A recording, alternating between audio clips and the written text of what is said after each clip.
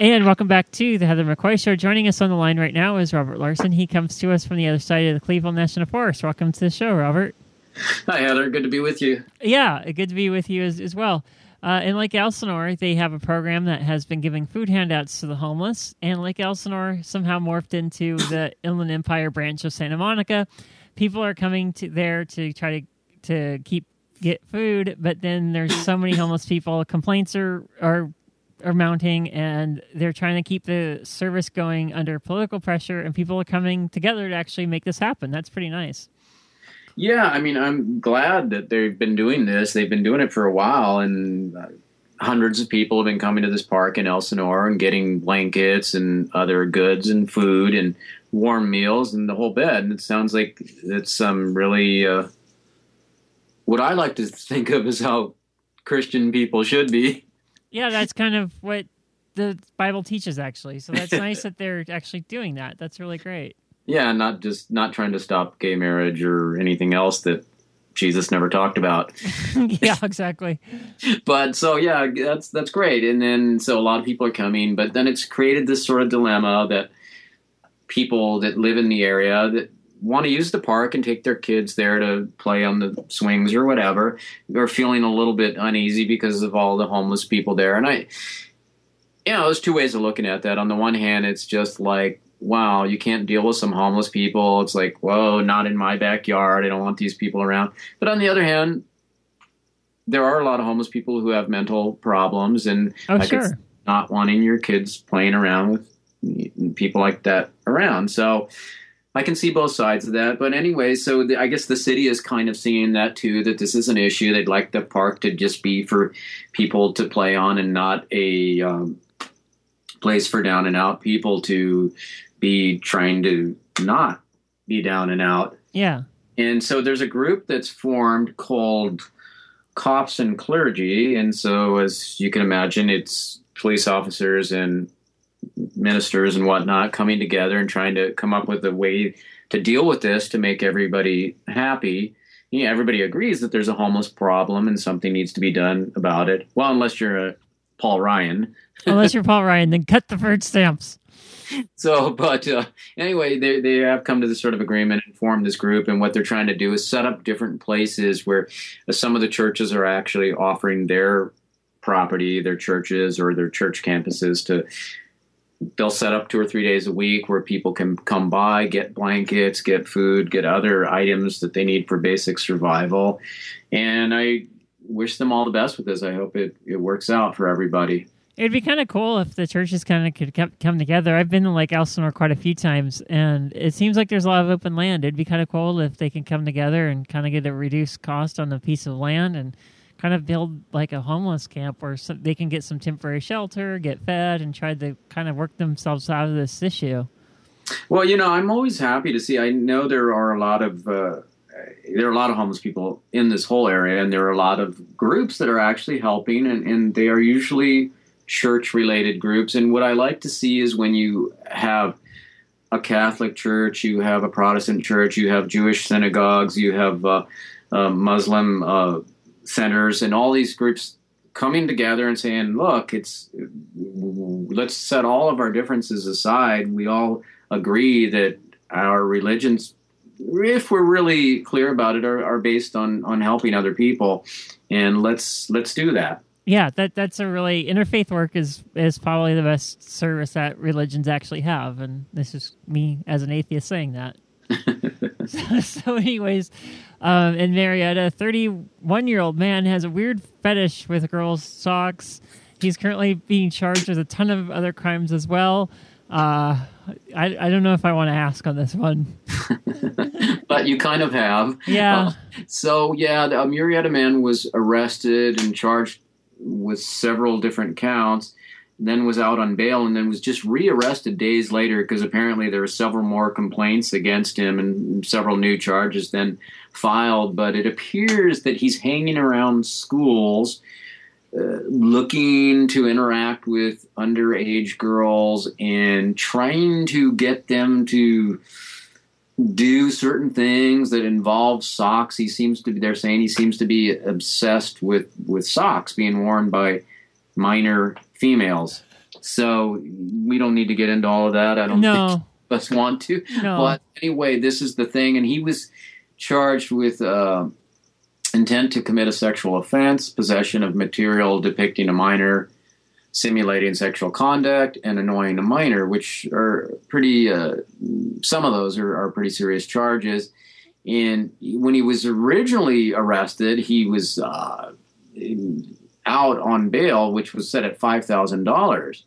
And then days later, he was rearrested because there were new complaints against him and I guess new fears that this guy was about to commit some really heinous acts. So once he was rearrested, now his bail is set at $1 million. So that's a huge jump from $5,000 to $1 million. Oh, definitely, yeah. And so the authorities seem to be really concerned about this guy and that he was going to do something that everybody was going to regret. So hopefully he won't do anything, or he won't get out if in fact he's guilty of these crimes. Yeah, I hope he never gets out. That's pretty bad. Another really awful story is in Hemet, a minor, a 15-year-old, which is not that old. He tied up and dosed an old lady with bleach during a robbery he was committing. We've talked about this before, this kind of like really hard crime. The place I live at, they subscribe to the LA Times, and I read through that once in a while, and it seems like the crime in Lake Elsinore has like a harder edge, almost like if they watch Quentin Tarantino too much or something. It's really odd. Yeah, it's the whole kind of inland area here. You seem to have these edgy crimes that seem to a lot of times involve bad drugs, or just maybe people do watch a little bit too much of the Tarantino movies and take them a little too serious. But there seems to be a real brutality about a lot of these crimes. Yeah. But this kid, he's 15 years old. I mean, first of all, how many 15-year-olds are committing burglary? And second of all, then taking it to this really brutal level where an 87-year-old woman, that's a really old lady, he tied her up and then doused her with bleach. And I don't know if you've ever had bleach spilled on your skin. It's not pleasant. I mean, it doesn't burn as bad as some other things. When it sits on your skin a while, it does burn, and it's just not good for you. And so she's in the hospital in critical condition. And this guy is being charged with first-degree burglary, torture, elder abuse, and mayhem, in addition to attempted murder. So he's in custody. I don't think there's any bail involved here. But he's 15 years old, and so there's no... they're not releasing his name or anything like that. But it just sounds like this is a really disturbed person, whether on drugs or not. Yeah. It definitely sounds disturbed. So on a much lighter note, you took a journey to an abandoned railroad. It's not quite Inland Empire, but it's Inland Empire adjacent, and it's a pretty cool adventure. And so tell us about that. Yeah, I had heard about this for a while back, at least a couple years ago, and it's one of those things you hear about it and you are like, I got to do this. But I was having a hard time like finding good information about how to get to this place. And anyways, it's called the main attraction, the main thing you're going out there to see. It's called the Goat Canyon Railroad Trestle. And that sounds like, a railroad trestle. We've all seen railroad trestles. But this is the largest curved wooden railroad trestle in the world. So you're thinking, wow, this is right in my backyard here, right in Southern California. I got to go check this out. Well, it's not just like right off the highway where you can just park and, oh, hey, there it is. It's, first of all, you're driving, it's northeast, in the desert northeast of San Diego. I mean, it's about 120 miles from where I live to just drive to where you have to start hiking. And then you got to hike 6 miles deep into the desert. I mean, it's pretty harsh desert. And you just basically follow this abandoned railroad track that it was built about 100 years ago by a guy named Spreckles, who you may have heard of, Spreckles Sugar. They used to be a big sugar company way back many years ago. I don't even know if they're still around, but I haven't heard of them actually, no. Yeah, but back in the day, there was a big sugar producer. I think most of the sugar they were producing was from sugar beets, so it's not the pure cane Hawaiian sugar like C&H makes. Oh, okay. Right? And he had this idea that he wanted to build this railroad through the desert that came out of the San Diego area and then went northeast from there to connect up with some other track to ship, I don't know if it was his sugar or what, some other goods, if he was going to lease it out to other people. But that was the plan. And the construction was started in 1914 and finished about 5 years later. But Spreckels never turned a profit on this railroad. And over the years, different people have come into ownership or leasing of the rights to it. And it ran for many decades, but it hasn't run since, I think, about the 1980s. And so it's this abandoned railroad. And you hike, like I said, about 6 miles to get to this trestle. And you see this thing, and it's visually stunning. You're sort of like having a hard time taking in what you're seeing. This just monstrous wooden structure, and it's that structure. We've all been to those old school wooden roller coasters. It's that kind of look to it. But this has got a train track on top of it, and it's actually built strong enough to hold trains.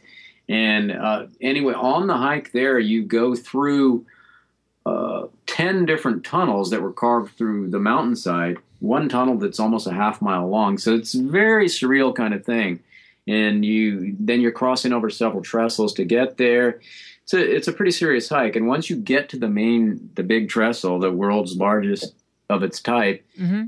you kind of are just having a hard time taking it in. It's so, to me, breathtaking.